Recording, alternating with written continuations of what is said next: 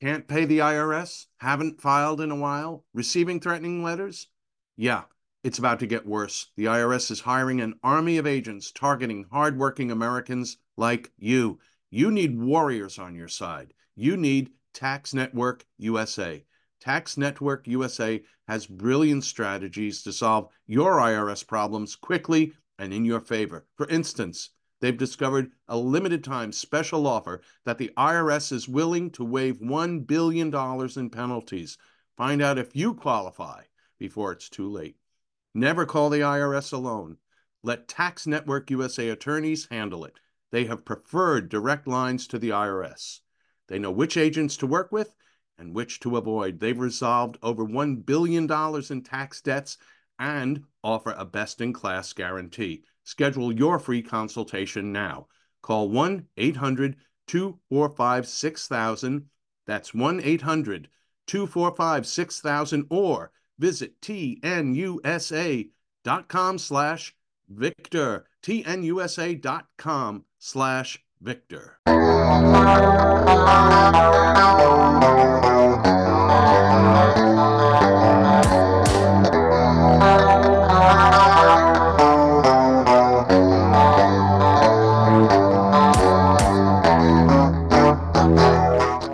Hello, everyone, and welcome to the Victor Davis Hanson Show. This is the Friday edition, and we'd like to do a news roundup, or at least Sammy Wink's roundup of the news, and Victor has lots of comments on those news stories. Today, we're going to be looking at January 6th, the universities and censorship, and not the universities and censorship, but university policies, actually, and then censorship as a separate topic.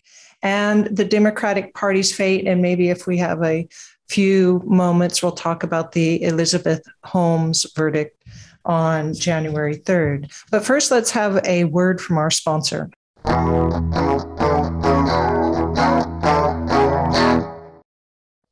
Okay, it's time to commit. 2024 is the year for prioritizing yourself. Begin your new smile journey with Byte, and you could start seeing results in just 2 to 3 weeks. Just order your at-home impression kit today for only $14.95 at Byte.com. Byte clear aligners are doctor-directed and delivered to your door. Treatment costs thousands less than braces. Plus, they offer financing options, accept eligible insurance, and you can pay with your HSA FSA. Get 80% off your impression kit when you use code WONDERY at Byte.com. That's BYTE.com. Start your confidence journey today with Byte. All right, welcome back. And Victor, how are you doing today? Very well. Very, very well. There's been a lot going on this week, and so I wanted to talk first about January 6th, since we've had so much hoopla from the Democrats on it. I was just reading a really great, I want to mention this because it's in American Greatness, and it's by Julie Kelly. She often does a very good job on not just the fact that it wasn't an insurrection, which we've talked about many times, but the role of the FBI. And so the article was about the role of the FBI in the January 6th event and the fact that we really don't know too much about it because the Attorney General Merrick Garland refused to answer what was going on, obviously citing that it's sensitive material for one reason or another. But she talked about all sorts of things, questions that have been left unanswered about FBI agents being on the scene. And so I don't know if you want to talk about that angle of January 6th, but do you have things to say to us about January 6th? By the way, everybody, that was a great article in American Greatness by Julie Kelly. Yeah, it was. Well, what I don't understand about January 6th, and this is the 1-year anniversary, is the word insurrection or revolution or conspiracy, because that would imply a level of planning, articulation, communications that would have been picked up by whom? The FBI. So the FBI ran an investigation, and they quickly found that it was not a conspiracy or insurrection. So that should have ended it, but it didn't. And so why didn't it end? And it didn't end because as of August 2021, Joe Biden's ratings tanked. We hadn't heard much about January 6th. If you think about it, they really blew it up, and there was Liz Cheney and Kissinger, Adam Kissinger, and all this stuff.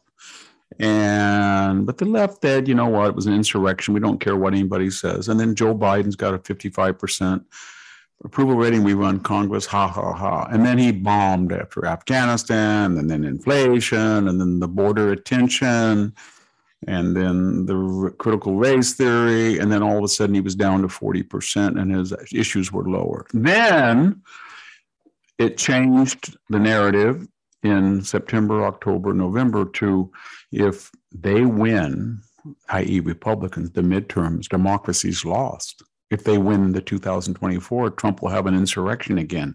Insurrection. And so it was a useful 1933 Reichstag fire where 4 or 5 weeks before Hitler became chancellor, he had to declare a state of emergency. And it was very useful because what came out of January 6th, Mark Milley and Austin suddenly announced to the country that they were ferreting out all of these white supremacists. Where they were, nobody seemed to know. And they were going to go through the ranks. And you can see some of the things that have happened. People who were being drummed out on vaccination, even if they had acquired immunity and they're being drummed out, they may fit some of those rubrics and they're gone. And it really gave the Democrats the issue. They had no other issues. They didn't want to talk about the border, inflation, the economy in general, energy production, critical race theory, Afghanistan, nothing but January 6th. And then we come to the next step. If there wasn't an insurrection, what was it? Well, it was a spillover crowd of buffoons and clowns that went in and they broke into the House chambers and they had a wild old time. They desecrated it. They committed low-level felonies, and they should all be arrested.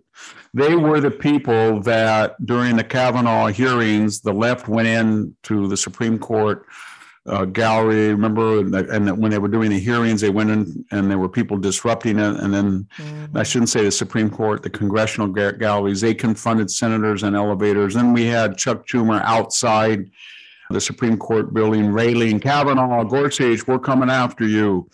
And it was the Ohio legislature when the teachers and, about the union mandatory dues and all, it was all that stuff, but they got away with it more. And that's the question. Okay. So the right says it's not an insurrection and agrees with the FBI. The left says it's our Reichstag fire. So how do we adjudicate it? The only way you can adjudicate it is to have an investigation. So how do we have investigations in the House? The majority says, okay, we've got 7 or we've got 9 or we've got 12, whatever, and you're going to get one less. Go pick your guys and we'll pick our guys. So McCarthy picked his guys and they said, no, we don't want that guy and her. We want people like Liz Cheney. So from the start, it was flawed. The second thing was the investigation, they'll never deal with the anomalies of January 6th. If we really want to find out what happened, there is a series of about 6 questions that could easily resolve it. Question number 1, do we all agree that the media lied when they said Officer Sicknick was murdered by a Trump fanatic supporter by having his head bashed in? And then when that was refuted, alternate narrative, he died from bear spray. And when that was a lie, then it was a stroke or some natural occurrence. Can we agree, number 2, that when you had those flashy headlines, 5 killed in Trump rampage, that of the 5 dead, 4, maybe 1 was bashed or hurt or trampled violently, but 4 were pretty much not killed at the hand of the other, but 1 was a petite 105-pound small businesswoman, 14-year military veteran, Ashley Babbitt, who was unarmed and committed a felony by going through unlawfully a window into the Capitol. Okay? We don't kill people in the United States for that. There were armed SWAT guards in the vicinity. They didn't use their weapons on her. We had an officer with a dubious record, we found out, not because we were told, but it leaked, Remember, in America, when you shoot an unarmed suspect, your name is in the paper, in your picture, and your everything. You're persona non grata. Not this person. We didn't hear until he confessed because he was worried his name would leak out. But no one talks about that now. In fact, to the degree they talk about it, they have turned her into some kind of pervert or a conspiracy nut and denigrated her character. So much for the Me Too movement. And then we come to the armed insurrection. I went back and looked at all the headlines. Armed insurrection, but nobody inside the Capitol had a firearm, much less used it. There were a couple of people that might have been arrested that had something in their car or something, but it wasn't an armed insurrection. So the FBI said it was an insurrection. There were nobody killed on the side of law enforcement. I guess you can argue that the stress got to Officer Sicknick, and it was stressful. And then the sixth question that has, why did it happen? They saw this big crowd. They were told to get officers. Why not just release all the videos, all of the information that was filmed on cameras everywhere, all of the electronic communications concerning the Capitol Police and their deployments, and let's get it out. And let's see if there's anything wrong. They won't do that. And you know what happens when people don't do things? The suspicion is they don't want to have the truth out because it's embarrassing to them. I don't know if that's true, but that is the impression that one gets. And then finally, it's the question of equal protection and treatment under the law. So you have these buffoons and clowns, and they're arrested. And most of them don't know what the hell they're doing or why they're there. Some of them do. The guy with the buffalo horns or whatever costume he had, the other guys. And then they go into jail, and some of them are still in jail, and they haven't been charged with specific crimes. None of them have been charged with insurrection or treason. They're treated terribly by the guards from what we know. They're in Washington, D.C., where they're not going to get a jury representative of their peers. It's politicized and weaponized, and it's in stark contrast to the 120 days of rioting, looting, arson, violent assault, over 30 people killed, murdered, over 2,000 officers injured, over $2 billion of property damage inflicted, and 14,000 people arrested, most of whom charges were dropped. Even the guy, remember the Chaz, what was that, an independent autonomous zone? Yeah. Where's that guy today? I don't think he's in jail. He just basically said, this is my land and I'm taking it over and screw you. And then we have the final question is, this is a carryover from the supposed kidnapping plan against the governor of Michigan. But we found out as many people who were planning that were FBI informants as perpetrators, would-be perpetrators. So we have all of these. We know the FBI was showing up at the Virginia school teacher. So why not just tell us how many FBI informants or what they were doing or who this guy is that's egging on? Let's just get it all out. And they won't do that because it's a useful tool to say that Donald Trump is Hitler and these are insurrectionists and you can't let them back in power because democracy will be dead. Translated, that means we had a chance of a lifetime. We controlled the House. We controlled the Senate. We had the presidency. We put in a neo-socialist, hard leftist Jacobin agenda. It screwed things up royally. No one likes us. No one likes the agenda. We're going to lose big time. What do? Let's blame it on the insurrection and Donald Trump's corpse. There you got it. That's all you need to know about it. Can I ask you one thing, though? And it's kind of a side point, but I don't know if we've talked about this before, if you've talked with Jack about this, but what happened with Liz Cheney? I mean, that she made such a serious mistaken choice. I'd understand that. I've met her once, and I found her and her husband and her children very nice. I met Dick Cheney. I found him sober and judicious. I always thought he did a good job. But here's what I don't understand. What they did to Dick Cheney was beyond belief between the years 2005 and he was Darth Vader, remember? Yeah. He had an accidental shotgun and he was all but a killer when he injured a friend in a hunting accident. People prayed for his heart transplant to fail. They called him a Nazi. They destroyed the Cheney family. That's what the left did. So she should be very sensitive to the ability of the propaganda left to destroy people. And that should warn her. Number two, I may be mistaken, but I think she had a very favorable voting record in the Trump agenda. In other words, that was why she was a House whip, a third-ranking Republican. In other words, she had a record of promoting the Trump agenda. So whatever she thinks now about Trump, she did more than most people to make sure that his agenda was successful. Okay. Yeah. So then this thing happened. And I have no problem with people who say it was reckless of Donald Trump in a very tense situation to have all of these supporters in the Capitol and then to say, now go over and demonstrate peacefully. He did say peacefully. Yeah. That's left out. But even if he said go over and demonstrate peacefully, when the representatives are adjudicating the slate of electors, because whether you like it or not, we crossed the Rubicon on that election. I think what damage was done to Trump was done in March, April, and May when the state legislatures and key states were stripped of their control of the balloting procedures. And we had mail-in balloting with 102 million ballots, and the rejection rate decreased by a magnitude of 10 in most states. That's where the election was probably lost. I don't think at that point, it was kind of like Hillary Clinton with a wink and a nod, getting her Hollywood C team to make those commercials in 2016 to beg the electors, please, please, electors, don't give us Trump. You can still just, theoretically, they can. It was all legal. I mean, if it's just something that Aristotle said once, it's not done. By that he meant it's legal, but it's not done.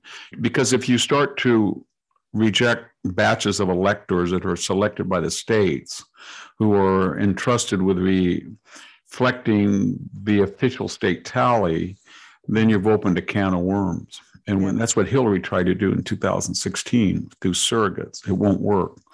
So my point is that, and then we haven't even talked about Zuckerberg and pouring 419. It's all documented pretty well in Molly Hemingway's very good book, Rigged. By rigged, she didn't mean that she's a conspiracy. She just meant that there was so much money and so much advocacy during the entire election year. They ended up conducting an election that we'd never seen before, and that's how Trump lost. But the point is that that was not going to happen. So you could argue that was kind of naive, and they shouldn't have been there, and it was counterproductive, and it hurt Trump, and it lost him 2 seats. So had he just said, I have objections to the way the election was conducted.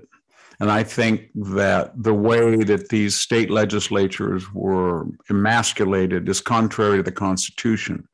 And in a sober and saner moment, I think I will prevail in court. But I don't think, given American customs and traditions, I can overturn the electors. But I tell you what I am going to do. I'm going to go down to Georgia, and I'm going to make sure those 2 socialists do not win Senate seats. Because if I don't do that and my team doesn't get out to vote and they stay home, or the suburban soccer mom and her husband think that I protest too much, then we're going to have socialism, because they're going to control the Senate with Kamala Harris's vote. And then I'm going to come back and be your worst enemy in 2022 and barnstorm the country. Had he done that, I think he'd be, and everything would be different today. But I'm not going to double guess his behavior, because I have never seen a president in my life that 11 days into office, people were writing articles that we should have a coup. Rosa Brooks wrote that in Foreign Policy, or we should get rid of him through impeachment, or there were 60 House members that filed impeachment, or Madonna said she dreamed of blowing up, the White House, or Kathy Griffith held a facsimile, was beheaded. And then we went into Robert Mueller, and we were off to the races with 2 impeachments.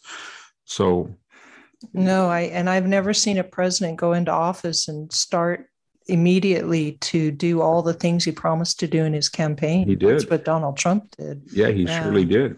And that's why they hated him. They hated him even more so, because he was it wasn't just that he did it, but he did things that really worked. And we had the lowest minority unemployment in history, and we had one of the lowest peacetime And this country was booming in energy. We were self-sufficient. We were pumping 2 to 3 million barrels more of oil.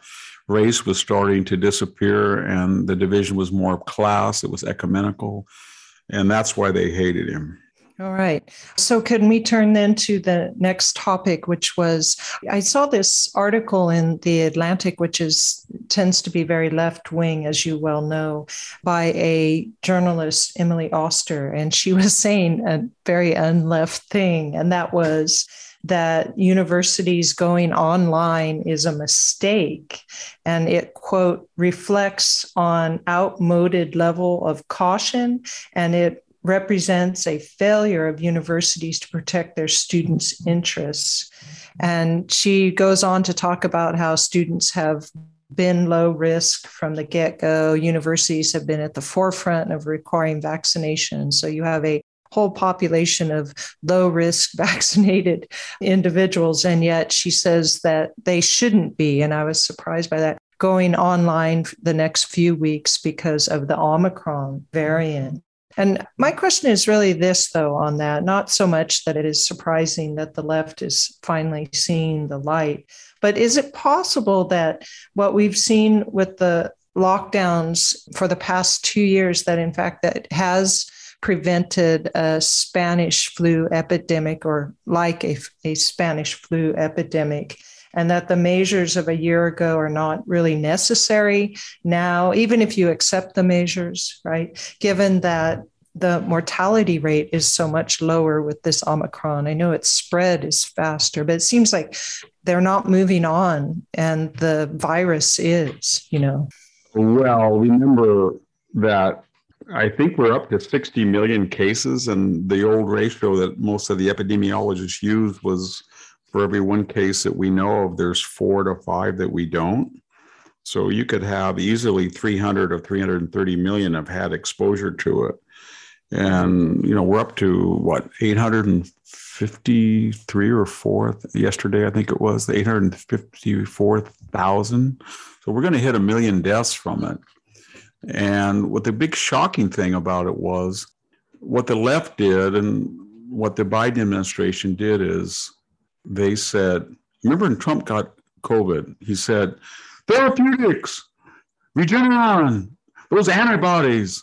And then that leaked out, he took vitamin D, Z, he took a steroid, he took Pepsi. But the point was, he was ranting and raving about how you treat it. And he was also doing the vaccinations and even gave lip service and let Fauci do the social distancing. But it was a multi-pronged effort.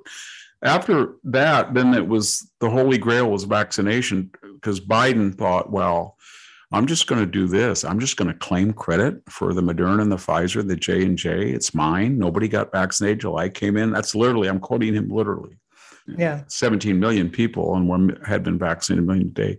And I know that 96% of people that are exposed to COVID won't get it if they're vaccinated. So it's done. So July 4th, I conquered it.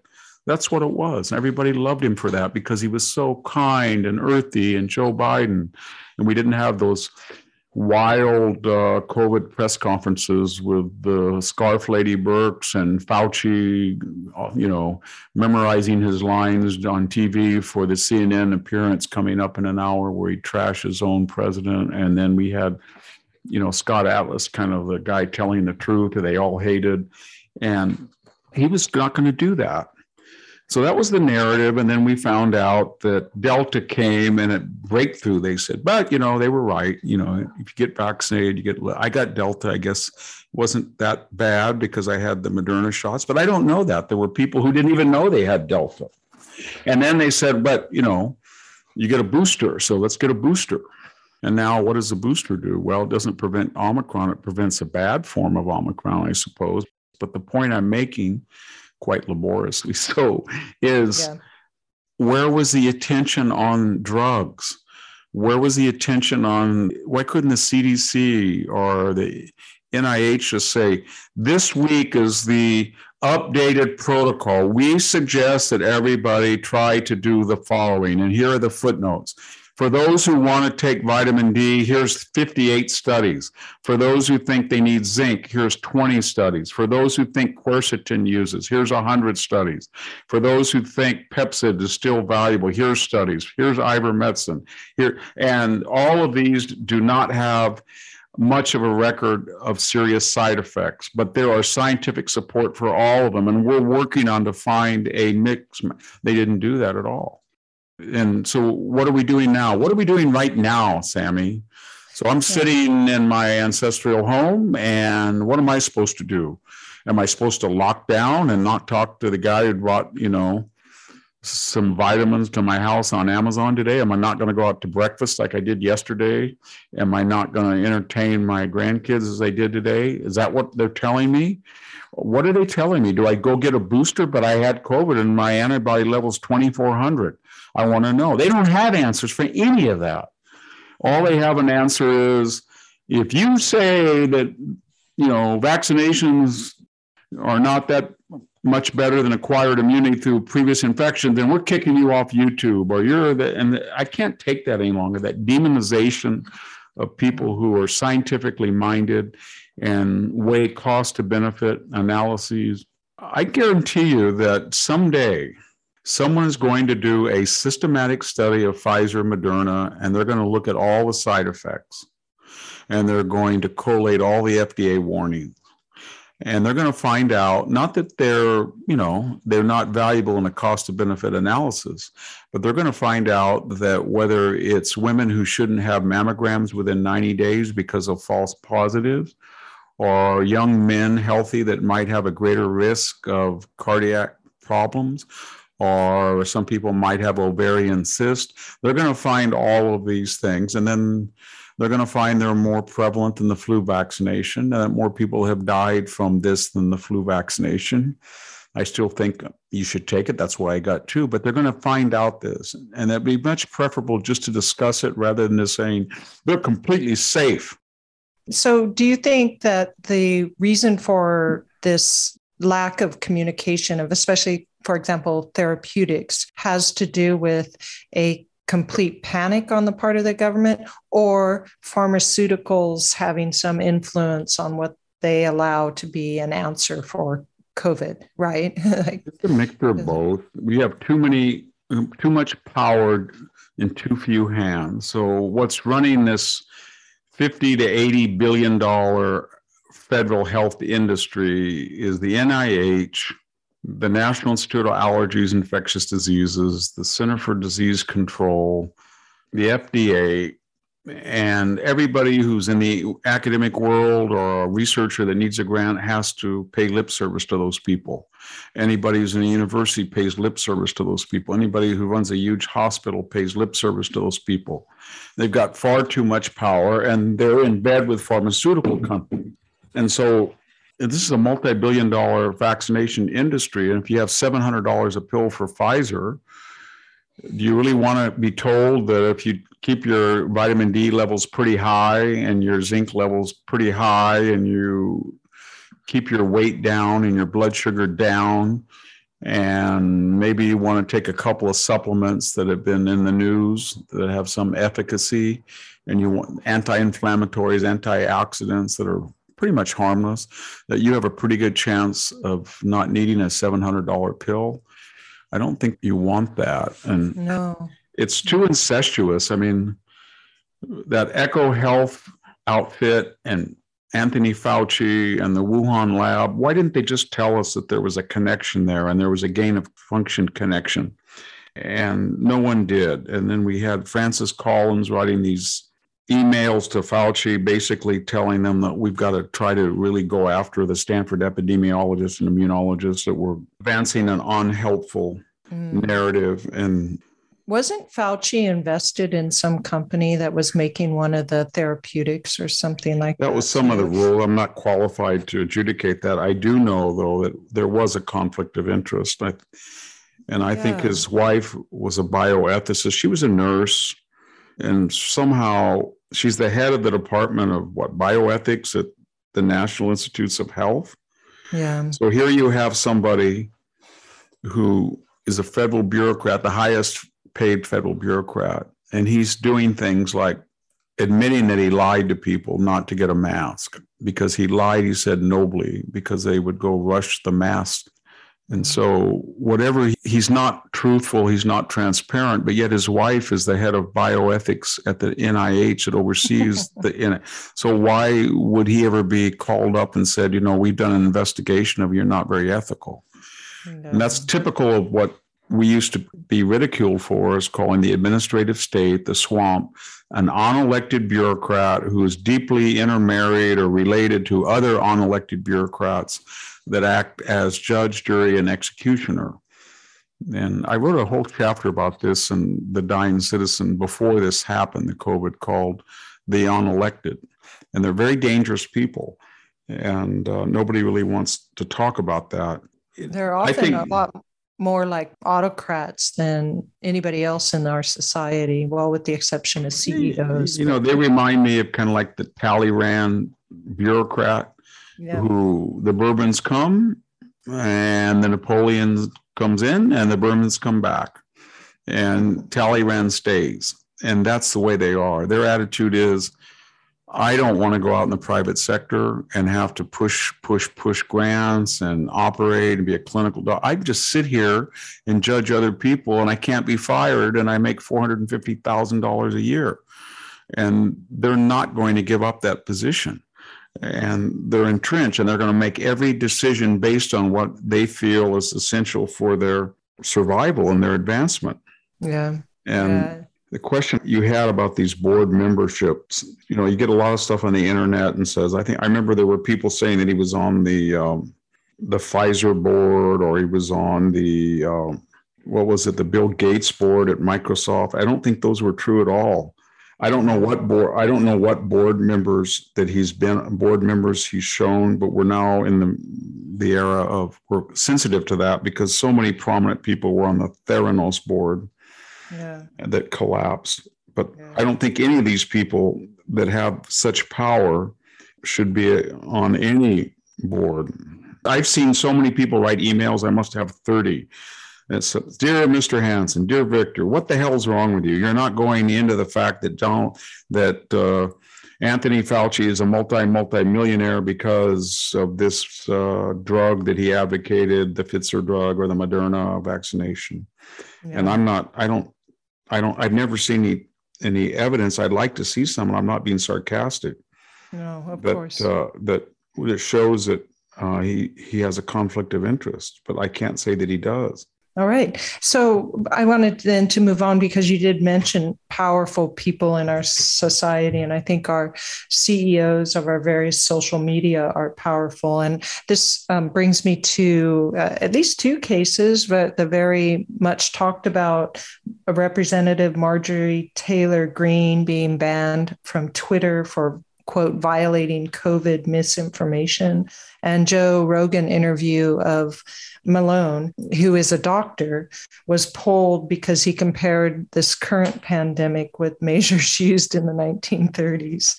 And my question is, for those two cases, because I know they've been much bantered over, there's two interesting things: that never has it been in our civilization where the ordinary person can influence so many people through social media. So the very power of individuals to put their voice out there has never been seen before.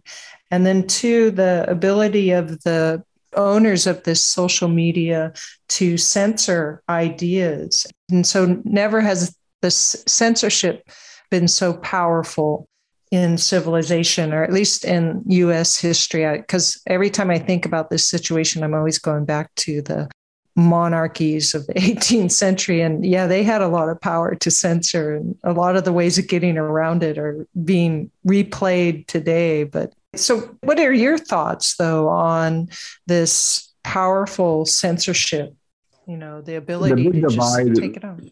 Yeah, the divide is simply this. They are private entities, and therefore they have a right to have all the crazy rules they want. If you don't like it, go somewhere else. Versus, no, not quite. they are monopolies that have bought up hundreds of companies, and now they control, in the case of Google, 90% of the search market on the internet, or Facebook, 70 or 80% in the United States, the Facebook social media accounts, or Twitter, 85%. So they're monopolies. And just as we used to have the phone to talk to people, or we have to have wires that are electricity in the public domain, they don't own the air that their little waves come from server to motor to modem to router. That's our air, and that has to be regulated because there are monopolies, and that's the only means of communication we have. So they have to follow certain PUC, as a Public Utilities Commission, rules and regulations. And now how they get around that is interesting, because what they do is they run over to people at Hoover Institution or the conservative movement or Republican senators or AEI or Heritage, and they say, you know what? We're buccaneers. We're the Rockefellers. We're the Henry Fords. We're the entrepreneurs. We're the Wright brothers. You guys believe in free market capitalism, laissez-faire capitalism. Why? That's who we are. And then some guy on the right will say, well, let's not monopolize these. Let's not break these people up. They have a perfect right to do with that, what they're doing. That's what makes efficiency. They're captains of industry. And then they run right back over to the left and go, ha, ha, ha. The right's going to let us go. But you know what? You guys hate corporations, but you don't hate corporations that got money like we do. And we'll pour $419 million into pre-selected precincts to help you win the 2020 election. Or we promise we'll kick off everybody on the right and call them a nut, a conspiracist, and we'll let people on the left plan Antifa riots. We'll have BLM violence that uses the internet. We'll do everything, but we'll give that up. And that's how they function. And so, yeah, they're public utilities that should be regulated.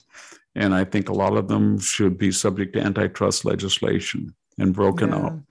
But they're not going to happen because the right has been so stupid that they've been flattered that these people have told them that they're their epitome of what free market economics can create. And it's not. They're monopolists. It's funny that Joe Biden he's out attacking the meat industry. You know what I mean? Yeah. Okay, there's about 5 or 6 meat packers. I get it. But capitalism doesn't work. That's why it prices. Come on, man. The meat people are pikers compared to the market capitalization of about 5 companies in Silicon Valley, $5 trillion. And you won't say a word. And you know the revolving door. But Silicon Valley just looked at the Pentagon and said, so let me see how this works. You get to be a 4-star general by nodding and nodding about the woke movement. And then you leave, and Raytheon, General Dynamics, Lockheed, Northrop, they hire you because of your knowledge of the procurement labyrinth, and then they pay you so many shares, and you end up a multi-millionaire. I like that. So what we'll do is we'll tell every left-wing administration, go look at the people in the Obama and Clinton administrations that now hold high posts in Silicon Valley. There's thousands of them. And they're just a revolving door for left-wing apparats. And so they go in, they mount that stuff, they go back to Google, they go back to Apple, they go back to Facebook, they go back to Twitter, they make their $2 million a year or whatever it is. And then they just they tell people in the Obama or the present Biden administration, we're going to hire all you people.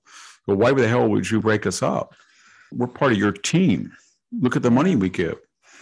It needs to be broken up. Do you think that there's a big difference from the late 19th century captains of industry in the sense that these tech giants really seem to be interested in a lot of very anti-American things? Because if you go look at those captains of industry, they all created philanthropic, institutions to better Americans, to help the poor, the arts, everything like that. But these guys are more interested. Yeah, they're globalists. So there is a Gates Foundation, but it's they're all globalist. They don't believe in borders. They don't believe in a unique American identity. They don't believe in nationalism. They feel they're citizens, cosmopolitans of the world, and they're utopians, and they're arrogant. And this country is a different country than it was in 1860, 1870, 1880, where, Carnegie came over here as an immigrant and scrapped. Henry Ford. These were poor people, and they came out of nothing. and they built the muscles of America. These are different people. And I mean, I use their products every day. I think they're wonderful, but I don't eat them. I don't drink them. I don't drive them. And we've got to have a sobering thought that if somebody takes away your iPhone tomorrow, life is going to be tough and you have to use an old dial phone, but you're going to survive. Somebody takes away your car, and somebody takes away your food, and somebody takes away your water, and somebody takes away your shelter, and somebody takes away your police, you're not going to survive. So we've got our values all out of whack. These people are very valuable and nice adornments, but they're not the dessert.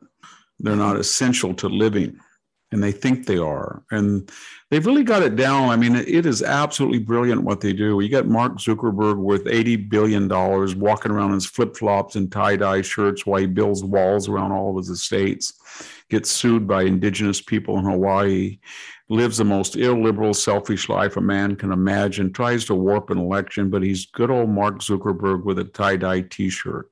Mm-hmm. And then you've got, the rest of them. And Steve Jobs with his black outfit, and Elizabeth, Combs looked at that and thought, that's what I want to be. I'll wear all black and get a little microphone attached to my lapel and tell everybody that Theranos is so good.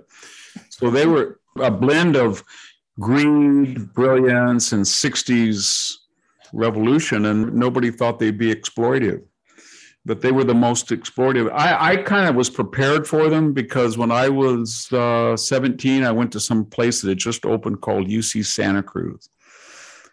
And I don't want to be too discursive here, but I went into the dorm. My old dad brought me up. He grew up with nothing, in a one-bedroom house, and he slept in the barn. And his dad broke horses, who was a wounded World War I veteran. Guy had been on 40 missions overseas. He was farming. He was trying to be a high school coach. He wanted to be a JC teacher. So he was a practical man. And when he went in, he dropped me off at the dorm, 1971. And somebody pranced in and came in the morning. He said, "Oh, my new roommate." And my dad said, "That guy hadn't taken a bath in a week." And I said, "I know it." And then he said, "I got to go take a leak. Where's the bathroom?" So they pointed him in, and he came back and said, "Oh my God, there's women in there, Victor. There's a woman in there taking a shower in the boys' bathroom." I said, "There is no boys' bathroom, Dad. That's what they told me." And then we walked in. He goes, "What's that smell?" I said, "They're smoking dope, Dad." "Well, why the hell are you here?" And he said, "I thought this was the closest university. I put all three of you here. You save money." I said, "Dad, this is a weird old place. Come on." And so I watched these guys for 4 years, and they sold dope, and they shouted down speakers, and they disrupted classes, and they lectured on racism, and they lectured everybody how pure they were. And on weekends, they went to the Bay Area or LA, and there were really rich kids. The more they talked about racial injustice, the more they had never been around a black or brown person and didn't want to be around, because they lived in enclaves. The more they talked about revolution, the more they were secure their parents would pay them all they wanted. I get the UC Santa Cruz alumni newsletter. I just look at the names sometimes. And these are people who I saw had never bathed, sold drugs, kicked in holes in the wall, shouted down professors, and they're like op-ed editor at this major newspaper, Hollywood screenwriter, hedge fund director. They're about as revolutionary as my dog. You know what I mean? It was all a phony thing with the left, and it was all medieval penance. I'm going to be a hippie. I'm going to worry about racial injustice, and then I get to keep all the loot and all the selfish lifestyles that I like. But I haven't seen any of them. The lives they live anyway approximate the rhetoric that they pour out. All right. So if we can turn then to another subject, and I don't know if you want to make a prediction, but this one is going to ask for a prediction. I was reading in the Washington Times, and I know sometimes they have some pretty wild statements in the Washington Times, but the article was talking about the fate of the Democratic Party, and it basically said the fate of the Democratic Party is extinction, and then they went into all the reasons for that. And I wanted to ask you, Victor, what you think the fate of the Democratic Party is, given that they've taken up so many unpalatable agendas recently that Americans just don't want. And what do you see in the future for the Democratic Party?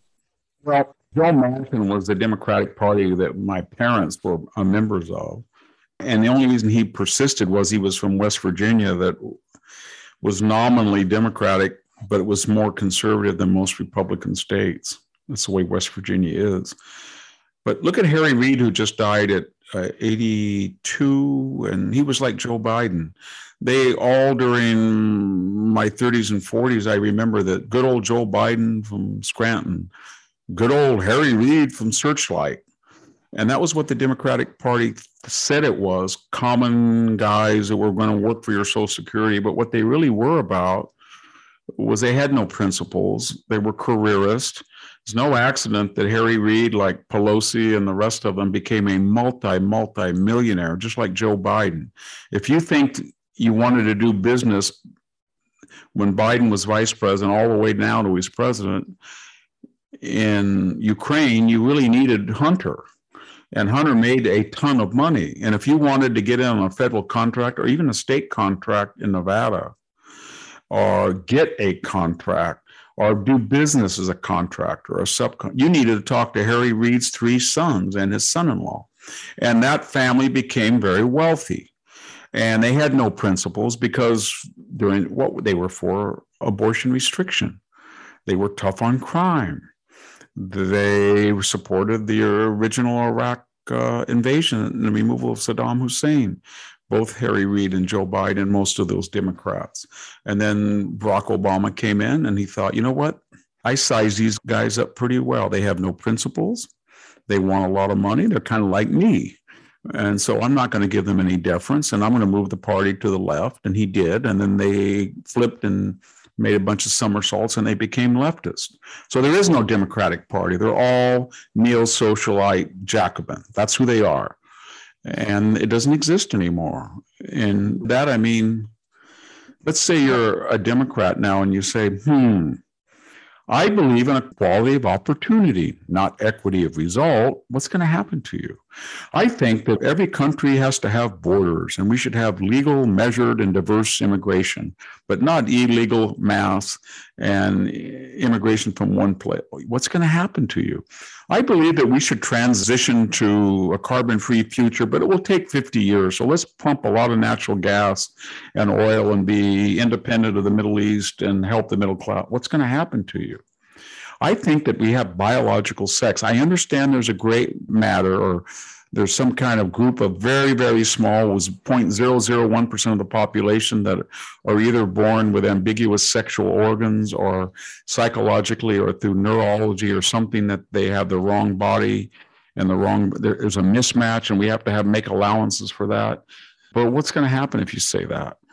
So you're asking that. They can't exist. Yeah, what you're saying is that things that I think they're going to start saying, and then they're going to look back on their old selves and say, that wasn't me. I'm now this self, because there's just too many people that are rejecting their current agenda. I think they're going to go over the cliff, just like the McGoverns took the Democratic Party over in 1972.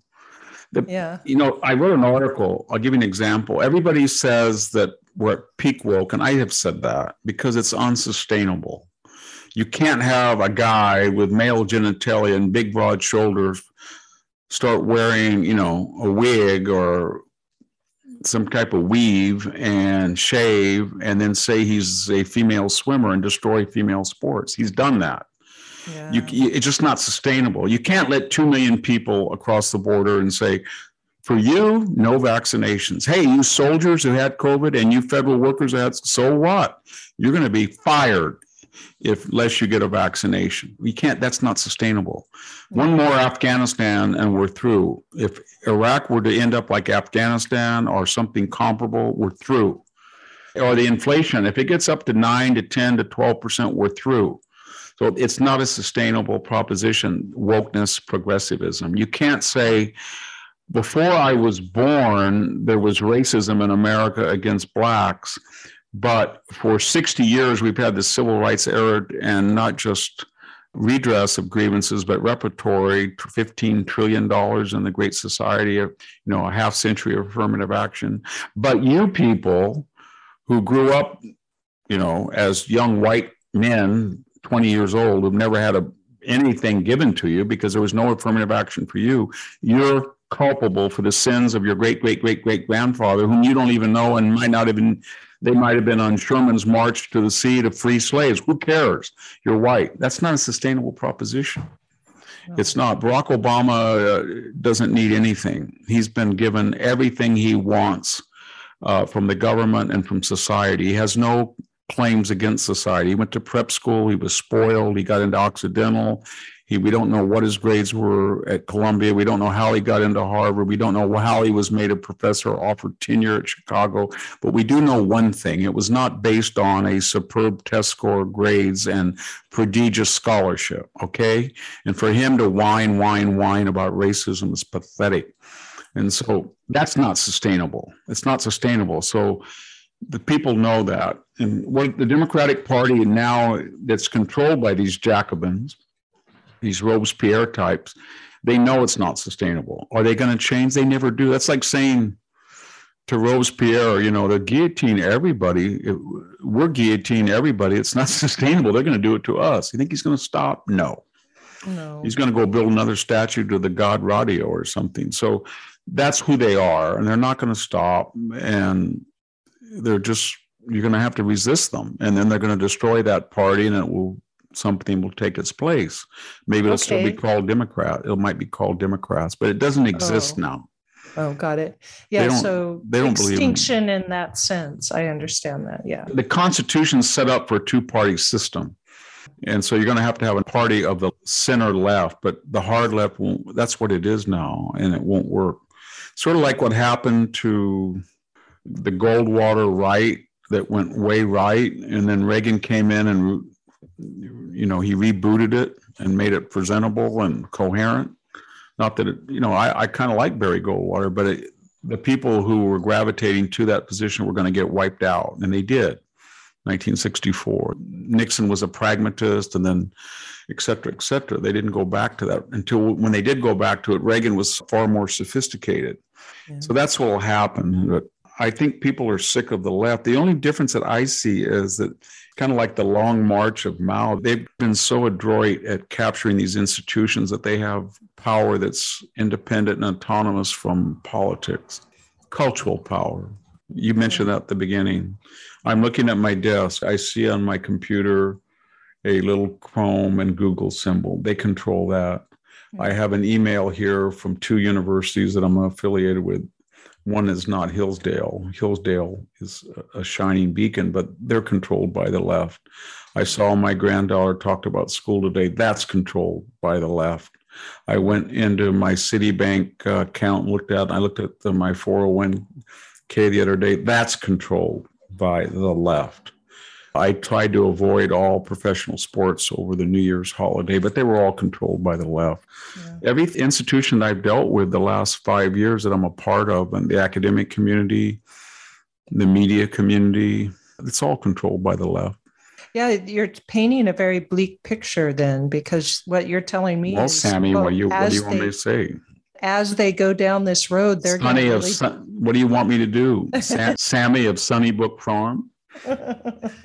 Well, I just want to be ready for the damage that they can do is what They've done it. They're doing it. They're doing it. They are doing it. Right now,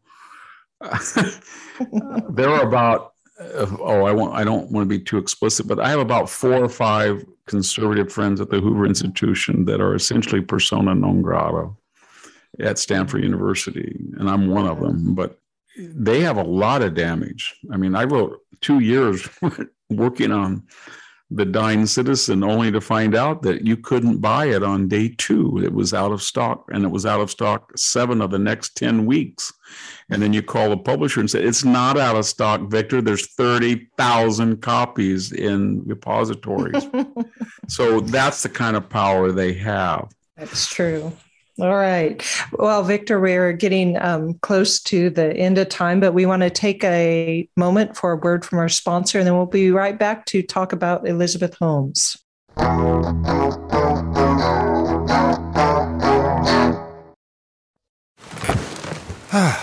The comfort of your favorite seat is now your comfy car selling command center, thanks to Carvana. It doesn't get any better than this. Your favorite seat's the best spot in the house. Make it even better by entering your license plate or VIN and getting a real offer in minutes.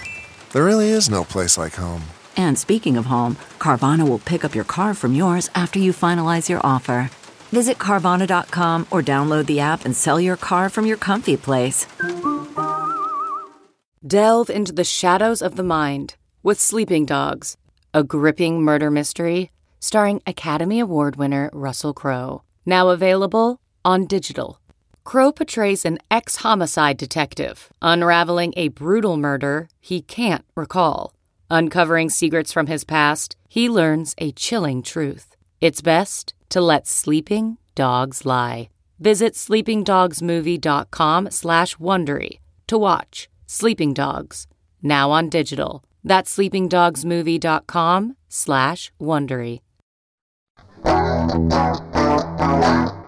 Welcome back. And our last topic today is Elizabeth Holmes. I don't know how much you have to say about her, but she was just recently found guilty of 4 of 11 counts. And the 4 counts were either conspiracy or the commission of wire fraud. And she wasn't found guilty for defrauding patients or investors, which is what I found interesting myself in her case. But what are your thoughts on the Elizabeth Holmes case? I mean, I hope she gets a lot of years for what she did, but and just one thing, though, I hope we all remember that I think in the Bible it says somewhere that the person who didn't do something stupid at the age of 19 should cast the first stone. And I don't think anybody threw any rocks. I think the problem with it is, and as I said to Jack on a podcast, that John Kerry Rue, he wrote a whole series of articles for the Wall Street Journal and a book, if you remember, and he laid it out. So here you had this 20-something young girl who dropped out of Stanford, pretty attractive, got in with the Silicon Valley crowd. There'd always been this sort of, I don't know, it was the holy grail that you could just have everybody had thought about it. There were immunologists like John Yanez that warned that you couldn't just get one drop and tell a person's entire blood history and et cetera, et cetera. Okay. So she comes in and she's really brilliant. So she does the Steve Jobs shtick with the black costume and the little earpiece and gets on the stage. And then she targets men my age. I'm 68. And she flirts around, flutters around. I saw her at a couple of Stanford events, and she gets them to be on her board. They don't know anything about, which is good because she doesn't want them to know anything because she didn't know anything about it either. And she gets a lot of people that were my colleagues at the Hoover Institution, a lot of famous people, Henry Kissinger, head of Bechtel, Riley Bechtel, all of these people. And, I'm not kidding, Sammy. As I said earlier, go back to those early years. I don't know if it was 2005, 6, 10, all the way to 15. It was like, hey, Victor, did you hear what so-and-so made or what he's going to get or what he's valuable? It was like the thing to be in on. And if you were a friend of George Shultz, then you were lucky. And that was how it was. But it was never, oh, my God, this machine is just incredible. You take a drop and you can get 50 readouts of absolutely critical blood tests, and they've all been adjudicated and tested and authenticated by traditional, and it was never that. So it was always a Ponzi scheme. It was no different than Bernie Madoff. And the reason that she was not found guilty of defrauding investors and patients. Investors is because if she were to be found guilty, I think there'd be a lot of people in the same boat, because that's kind of the modus operandi, isn't it? You get an idea, and before it's judged viable or not. You go get a bunch of people and promise them a lot of money, and you use their name and marquee status and hope that they give you a blank check, and then you're off to the races. And that's what she did. And a lot of people were doing that. Her mistake is that she communicated her strategies apparently across state lines, on electronic communications, and that's a felony. And the thing about those felonies are, in the real world, they may not be that grievous, but you look at the possible penalties for them, you can do a lot of damage to a person without saying that they defrauded investors, or et cetera, or hurt patients. We don't know how many patients were hurt by it because we don't know. That hasn't been released, but there obviously were a lot of patients that got false positives and false negatives that were stressed out or were injured by it. You see, what I'm trying to get at, Sammy, I'm not doing a very good job, and I apologize to the listeners, but there is something sick about this country, and that is this. We are a celebrity-obsessed, ABCs after your name country. And that's a veneer. That's all it is. It can be helpful. It can be indices of talent, achievement, but it's not in itself. So when you start to assemble these marquee names to hawk a product, it's kind of like turning on television and, My Pillow or something like that. I have no problem with it, but that's what it is. And to dress it up as, Stanford affiliated companies, Silicon Valley marquee, where's black? That's what I don't like about it, because a lot of people gave them money. They were not all, multi-billionaires like Rupert Murdoch and others that lost a lot of money. There were some small investors in pension plans, etc. But it's a reminder to all of us that you're only as good as what you did that day. And your reputation is good for your soul, but you have to live up to it. And you have to either denigrate it or increase it and enhance it every day of your life. And if you forget that, and you think that you are somebody and that you're important and you're going to lend your name, you're going to do this, and you expect that, then you're going to be sorely disappointed. One of the things is that the people on that board could not have known, they didn't have the expertise to know the efficacy of that product. And they didn't have the expertise. I think there was Bill Frist and one other medical person, but they didn't have the expertise to know which questions to ask. And so they didn't. And they were there for one purpose, to give credibility to investment companies so they would take other people's money and give it to Elizabeth Holmes. And that's what they did. And then they got a cut of the action. And so it's what happens in Silicon Valley, and it happens everywhere. But there's something wrong with this society. I really, the older I get and the more I've been at Stanford University, and I went there as a student, and the more I speak on academic institutions, the more academics I meet, the more professionals I meet, the more people in politics.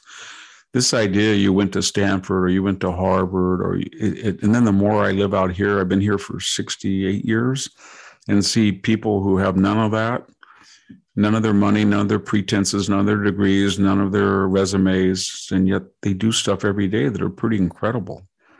And when I see a power out and I see a guy just run over there, get on his truck and go up that power pole and deal with thousands of volts as if it's, it's a minor little charge, I have respect for that guy. Or a guy crawls under an ancient house and looks at a bunch of old pipes and figures it out like brain chemistry and starts to read pipe. I have a lot of respect for that guy. Or I have a lot of respect for some soldier who can shoot somebody at 600 yards. You know what I mean? Yeah, exactly. And I have a lot of respect for the working muscular classes. I don't have a lot of respect for this artificial aristocracy unless they've done real achievement. I hate this thing where they say, so-and-so, chairman of the board of this, and, chairman of the board, chairman of the Department of Biochemistry at Yale, or chairman of the psychology department, or Bandy Yee, Yale psychologist, says Donald Trump should be, who cares? Or CNN longtime reporter with a resume, he worked with the Washington Post and New York Times. Oh my God, I'd keep that quiet if I were him. So that's our problem in this country. And that's what Trump is all about. People can hate him and they can say whatever they want about him, but he took a match and he threw it into kindling and it blew up. And that match said, The world that you are told to believe is a fantasy. And do not put your trust in this bi-coastal elite establishment. These are not the people who won World War II. They are not the people who built the country in the 1890s. They are not the people who won World War I. They're not the people who built the Hoover Dam. These are trimmers. These are the people who created these asymmetrical trade deals. These are the people who got us in Vietnam. That's what he was trying to say. And there was a lot of truth to it. Not all, but there was a lot of truth. Yeah. And that's why they hated the guy's guts. And our ruling class, that whole process of lying, it just seems to me that they're either really stupid that we're not living in a cyber world where everybody's watching everybody, or they're really cynical that I don't care if I lie. Tomorrow I'll just say a different thing and I'm in this position and nobody can stop me. I mean, that's a more scary thought than that they're just stupid and don't know cyberspace, you know? I don't know if that's it. It might be, but I don't think it's so bad to be called a liar anymore. Remember what Harry Reid said?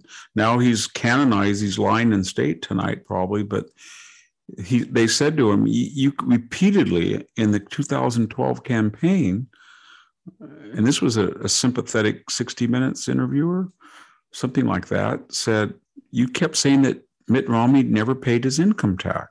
He did pay his income tax. You know that he paid his income tax. Do you want to say anything? It worked, didn't it?